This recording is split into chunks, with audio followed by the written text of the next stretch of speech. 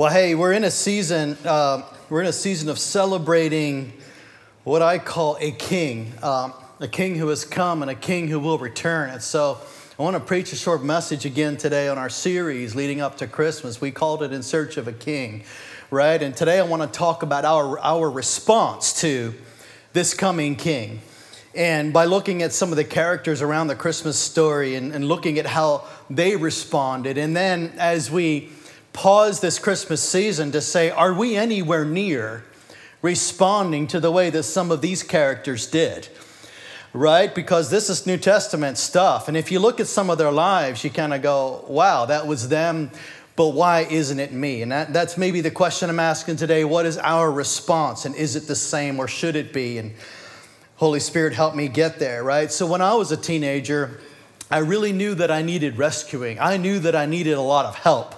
I was a little stubborn. I didn't want to get it till I was about age 19, and I then surrendered my life to the Lord, right? Mainly because I wanted Him to rescue me from the mess of my life. Anybody relate to that? I wanted Him to fix broken relationships. I wanted Him to help me get rid of some addictions. I wanted Him to basically bless my life, and I wanted to stay out of hell, right? I didn't want to go to hell when I die, right? But it wasn't until I started to really journey with the Lord and really choose to follow Him again and again, where this idea that He isn't just something I added to my life, He is now wanting to usurp authority in my life, right? He is wanting to be King and Lord, right? And so it almost made me, I don't believe in getting re-saved necessarily, but I rededicated like my life again and again to the Lordship of Jesus Christ. And I said, okay, now that you have taken the wheel, I would like to keep you there. You do a much better job than I have. Amen, somebody? And so that's a response to King Jesus as opposed to just a religious token that says, Jesus blesses my life. And I know He does. That is actually true. He's a very benevolent King. But is He leading and is He Lord is the question that we're asking. And what is my response?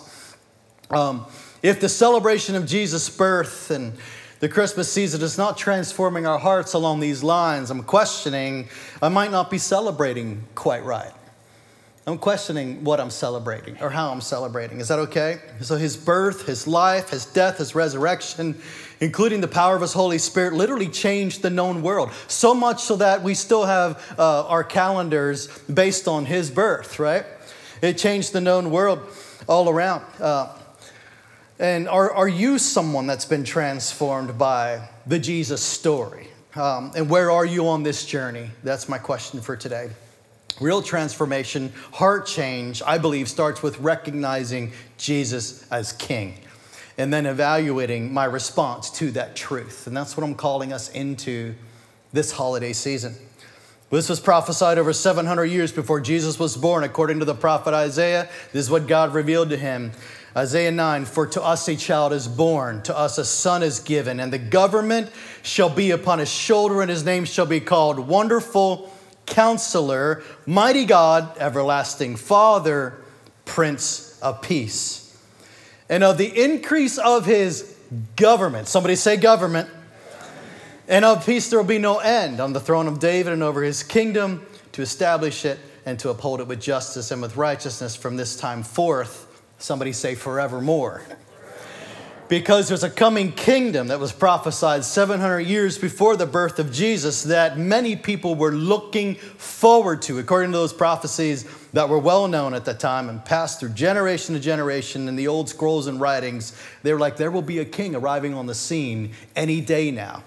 Man, they waited a long time. Now, none of us would want to wait 700 years, much less 1 year. But that's how long they waited for this to start unfolding. And then here comes an angel to visit the Virgin Mary in Luke 1, and this is what he says. He will be great and will be called the Son of the Most High, right?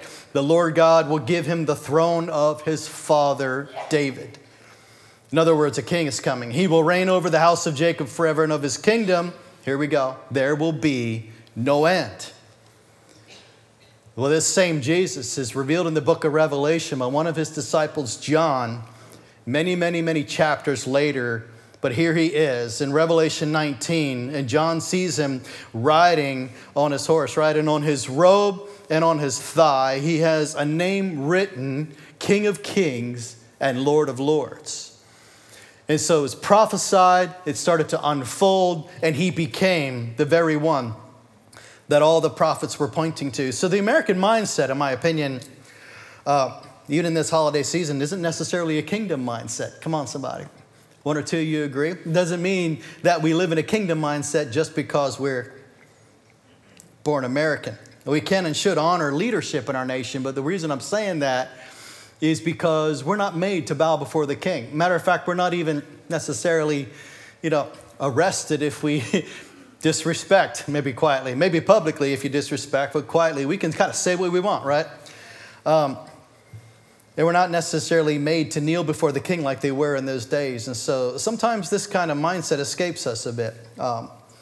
We know that as the Gospels unfold, Jesus did not arrive as a politically driven king. Somebody say, thank you, Lord. It's not what they needed. Some of them thought that's what they needed. Like they needed a new King Herod, like a Saul or even a David. But no, he was not, as some thought, coming to overthrow the government or to usurp their authority, but instead he sought to land on the throne of our hearts. We notice that in 1 Peter when he wrote, but in your hearts honor Christ the Lord as King. And so there's a mindset and a different mindset that God knew in his wisdom that changed hearts is what will actually change the world. Not another war, a new government structure necessarily, although we're thankful for our government structure. So the throne of our hearts is what was pursued. And still is, right? Still is today. Jesus, through the power of the Holy Spirit, grips our souls and our minds, declaring his lordship then in this area right here. And then he offers us empowering grace, which transforms our lives and then the many spheres of influence. And so he started to change the world, but not the way that they thought. So now we have a benevolent king.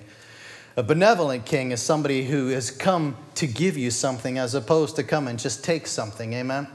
We get to give to him, but he doesn't come and demand everything from you because he knows that love demanded isn't really love, right?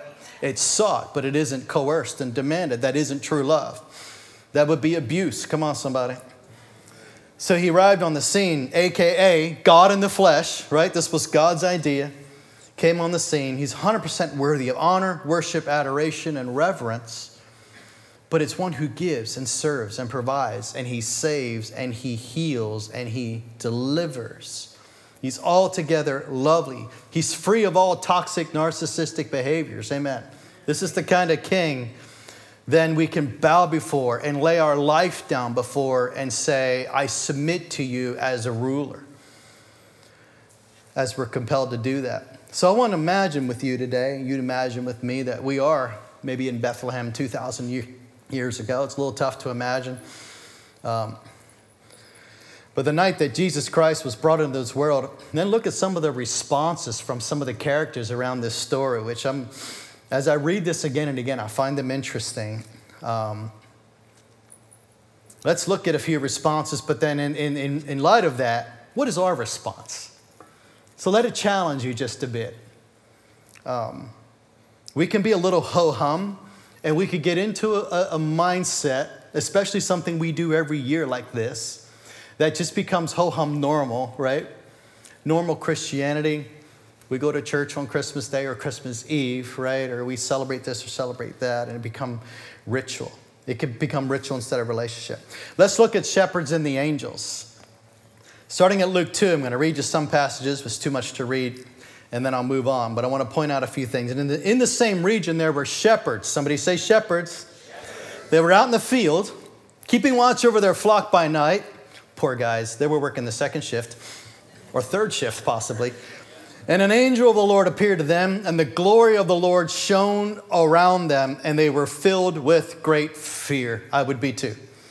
And the angel said to them, fear not, for behold, I bring you good news of great joy that will be for all people. For unto you is born this day in the city of David a Savior who is Christ the Lord. He's King. And this will be a sign for you. You'll find a baby wrapped in swaddling clothes, and he's lying in a manger. And suddenly there was with the angel now a multitude of heavenly hosts Somebody say thousands of angels. That's what that means. Suddenly there's thousands of angels praising God and saying, "Glory to God in the highest, and on earth peace among those with whom He is pleased." And now I'll pause right there. Now they're responding to the coming king and saying, this guy will change the world, even though right now he's a baby. And what are they actually doing? The word praising is the word aneo, right? And it does mean to praise and extol, but it actually means to sing praises in honor of God. So they were singing, right? They weren't just saying, hey, something cool's happening. Let me let you know about it. Go about your sheep business. They were actually starting to sing and filled the heavenlies with thousands of heavenly voices singing in honor to the king. All right, you got the image in your head? So the angels disappear suddenly after that crazy, crazy worship service. The angels are gone, and the shepherds decided then to search for the newborn child in Bethlehem. They must not have been too far away. It doesn't say. Maybe they traveled an hour. Who knows? But they found him in the stable. And then Luke 2, it says, "And the shepherds returned then after visiting the Christ child and saying, oohing and awing over this baby that's now going to become king," right? Or is born king. Then they returned to their sheep. And it says, glorifying and praising God for all they had heard and seen as it had been told them. And here's that same word again, aneo. They were actually singing. Do you know there's many Greek and Hebrew words for worship and praise and the word rejoice? They're literally like 8 or 10 long, and they all mean sort of different things, different expressions or different responses. That's why this one in particular means singing. Something compelled them to sing. I don't know how often shepherds sing. It doesn't say, but they were singing on their way back to their sheep. Or maybe they brought their sheep with you. I don't know. Every nativity scene has sheep. They must have brought their herds right into Bethlehem. I have no idea. Y'all can only imagine and fill in the gaps. But here they are. The angels are just glorifying God by the thousands and singing. I would have loved to hear that. And then the shepherds did the same upon meeting the Christ child. And they were singing on their way back to the fields. I want to pause right there and say something about the shepherds. If you didn't know this, the smug religious leaders of the day, by the way, they maintained what I would call a very strict caste system, maybe you say it that way, like in India, where they have different levels of society. America would never do this. Only if you're in high school, there's different castes. That's what my kids tell me anyway. Different castes of society, right? You're popular and you're not. Well, they weren't popular, right? They were actually the lowest of the low. They were looked down upon. And even in that culture, get this, they were called sinners, because they could never meet the mark. Sinners means missing the mark. They were actually called sinners by their culture just because they were shepherds by some, because they could never meet the mark of society. They could never attain to. Does that make sense? So they were always called the lowly of low. And so here on that scene comes the angels to the lowly shepherds and say, this is for you. So if you're here this morning and you're saying, I feel the same way. I could never add up. I could never do all that I feel I should be doing. I feel like a lowly part of society. Well, here comes the kingdom and it's for you. Amen, somebody? This is where you belong. And they found a home there with the good news of the gospel. So the angels and shepherds started glorifying God. Now I'm going to pause right here and say, where is your heart at this Christmas season? Is it conjuring up those kind of responses in your heart? Today, tonight, tomorrow. Where is your heart response or your physical response? Number 2, let's look at the wise men and King Herod. So the shepherds and the angels, it's hard to tell the one story without the other because it kind of goes together, right? So with the wise men and King Herod, their story is so intertwined, although they're opposite characters, but it's very much the same passages of Scripture that tell both sides of the story. Let's look at their responses in Matthew 2. Now, after Jesus was born in Bethlehem of Judea in the day of Herod the king, behold, wise men came from the east to Jerusalem, saying, where is he who has been born King of the Jews? Wow. For we saw his star when it rose and have come to worship him. Now I'm going to paraphrase the next few verses. King Herod, the current evil occupying king, in his insecurity and his deeply disturbed persona, to say the least, tried to convince the wise men to let him know where he too could go worship the so-called King of the Jews. Herod would have been disturbed because who the wise men, some call them magi in some translations, right? They weren't really magicians, but they were known, I think it was called astrologers. I get the word astrology and astronomy really mixed up. Do you? It's like, is there a difference? Yeah, study of the stars, but believing the stars are speaking to you is a little different, right? Now, the Magi were astrologers, I believe it was. But what many folks don't know is that the Magi, wise men, often played a role in politics. So their arrival in Jerusalem would have been seen as a politically significant event. They most likely had an entourage, like they probably traveled in about 10 black vehicles, right? Black camels, maybe, no. But it always shows them on camels. We don't know that either necessarily. But that's probably how they travel. But they would have shown up, and it was a big to-do because they had a lot of clout and a lot of authority in those days, right? They had a lot of significance in the culture. So the message the Magi are sending is absolutely almost crazy and unmistakable that there's now two kings in Judea. And so no wonder King Herod was a little distraught. And anyway, the birth of Jesus is very challenging to King Herod. So imagine, if you would, for a moment, that in the good old US of A, there's an entourage coming from a foreign country. I don't know, just pick South Africa, for example, and they show up in about 10 black vehicles, and they jump out right at the White House. And if they were able to get past the fences, they would go right to President Biden or his cabinet and say, we want to know where the true leader is of our country, of this country. I don't know how far they'd get. They'd be in jail within seconds, right? And so that's what essentially they were doing. And no wonder they were despised by King Herod. That's what they were doing. Let me read on in Matthew 2, starting at 9. And listening to the king, they went on their way, the wise men. And behold, the star that they had seen when it rose went before them until it came to rest over the place where the child was. By the way, by the time they actually found the child, some say it was probably about 2 years later. How about that response? I'm going to go on a journey until I find this next king, right? When they saw the star, they rejoiced exceedingly with great joy. And going into the house. See, now they went into the house. They didn't show up at the stable. I'm sorry to mess up all your nativity scenes. Y'all probably heard this before, but they showed up much later on the scene until they actually found him. So they went into the house. They saw the child with Mary, his mother.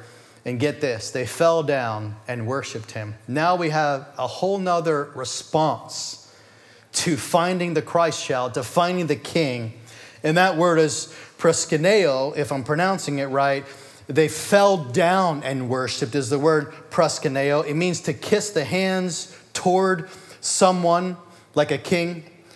One in token of reverence. And among the Orientals, especially the Persians, it was to fall upon the knees and touch the ground with the forehead as an expression of profound reverence. That's what that word actually means. They fell down before the Christ child. He was now about 2 years old, saying, we found the King of the Jews.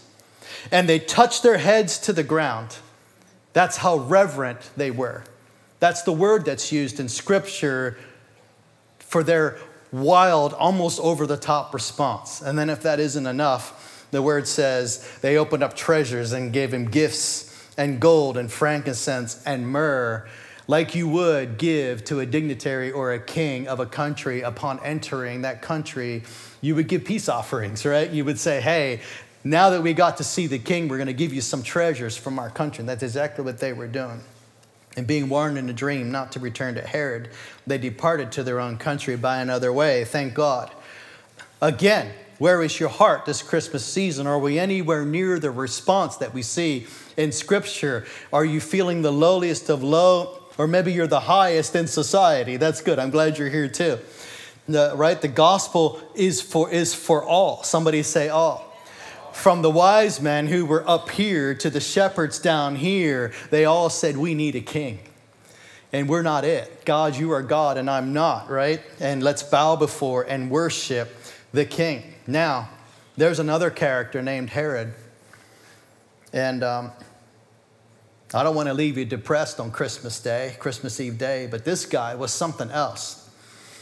Then Herod in Matthew 2, when he saw that he had been tricked by the wise men, see, they didn't tell him where the Christ child was, he became furious, and he sent and killed all the male children in Bethlehem and in all that region who were 2 years old or under, according to the time that he had ascertained from the wise men. And then it sounds like in the time of Moses. So he felt really threatened, and he wreaked havoc. I trust that no one in the sound of my voice, whether online or in the service today, has that kind of response, to King Jesus. But this is what it's like. He, instead of responding, like the other characters in the Christmas story, he's like, I don't understand. Therefore, I'm going to react. Instead of inquiring, pondering, and seeking, I'm going to destroy. He said, I'm king and no one else. I lead and I guide and I am ruler and I will reign.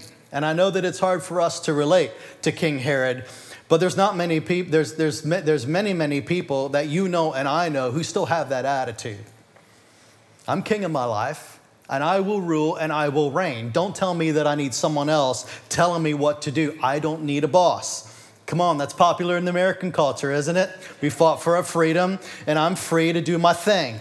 Yes, we are. Thank God for freedom, right? But true freedom is found when we know who we're kneeling before. In Jesus' name. King Herod says, I will never surrender. No one will tell me what to do. And unlike other characters, now he's filled with hatred, insecurity, confusion, pride, this thing called selfish ambition, which we find in Scripture. And therefore, he wreaked havoc and destruction in the nation. And then the Jewish historian, his name is Josephus, some of you heard of his writings, he states that a loathsome disease descended upon King Herod as a judgment from God. It's not found in Scripture. The Scripture says he just died. But the historian says that he died a very gruesome death in the most dramatic fashion is what he writes. And listen, he refused to bend the knee to the real king, to worship the true King Jesus, and clung to the devil as his father, worshiping instead the many false idols in that culture. And I'm going to pause right here and says, will you willingly, and I'm asking again, will you willingly bend the knee like the characters we just talked about, or will you bend the knee at some time in your life or at the end of your life like King Herod? Because as the word says, everyone will bend the knee at some point. I choose to do it willingly. How about you? 1 John 3:8 says this, the reason the Son of God appeared was to destroy, somebody say destroy, the works of the devil. And so he appeared, and then he said in Philippians 2:9-11, it was written about him just like this. Therefore, God has highly exalted him and bestowed on him the name that is above every name. So that at the name of Jesus, every knee, somebody say every knee, should bow in heaven and on earth and under the earth. And every tongue will confess that Jesus Christ is Lord, to the glory of God the Father. Now I'm pausing there again to say this. Everybody will confess out of their mouth, every person, literally every person that ever lived and will live will bend the knee and will confess Jesus as Lord. It's just a matter of which side of eternity you are on. Whether you've done that now while you have the choice to do it, or whether you'll do that later and you won't be in eternity with Christ, because now is the time of decision. Amen, somebody? And so I choose, like the characters in the Christmas story, to say, make my heart posture what it needs to be now, not on my deathbed. And I asked last week of the congregation when I was starting this series, I said, are you part of the Bent Knee Society? Because that is really what God is calling for. And what I've been feeling this Christmas season is to call for God's people again to be part of a specific culture that says, I am not afraid to bend the knee to him who is worthy to be called king in my life, rather than any other thing.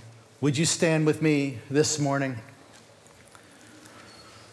Those of you joining us online, I'm thankful that you're there. I want to say that at the beginning of the message, but thank you for joining us. I forgot we're live streaming this message as well. I'm wondering if some of you are here this morning. We're going to go back into worship, but first, before we do, I'm asking you, if you're here this morning and have not done that, done what? Bend the knee to the King. You acknowledge that you might need Jesus, but have you acknowledged that Jesus Christ is King and declared Lord of your life? And if not, we want to take a moment and allow you to begin that journey with him to say, wait a minute, I need the Lordship of Jesus Christ in my life. Every eye closed for just a moment. And what we do this just to give everybody some personal space. So you're not thinking about your neighbor next to you, your family next to you. Have you personally declared Jesus Christ as Lord and King? If not, would you shoot your hand up in the air? We will simply pray a prayer and move on. I recognize you. I see you. Thank you. Anyone else? We're going to pray and get back into worship. Hallelujah. Anybody online, just type it in there. Say, Jesus Christ is my Lord and my Savior. Let's all pray together. Say, Father God, I come to you in Jesus' name. I acknowledge you as Lord of my life. I recognize Jesus as King. And I repent of all my sins. I receive your love and your forgiveness. Holy Spirit, empower me to live humbly in surrender to your leadership.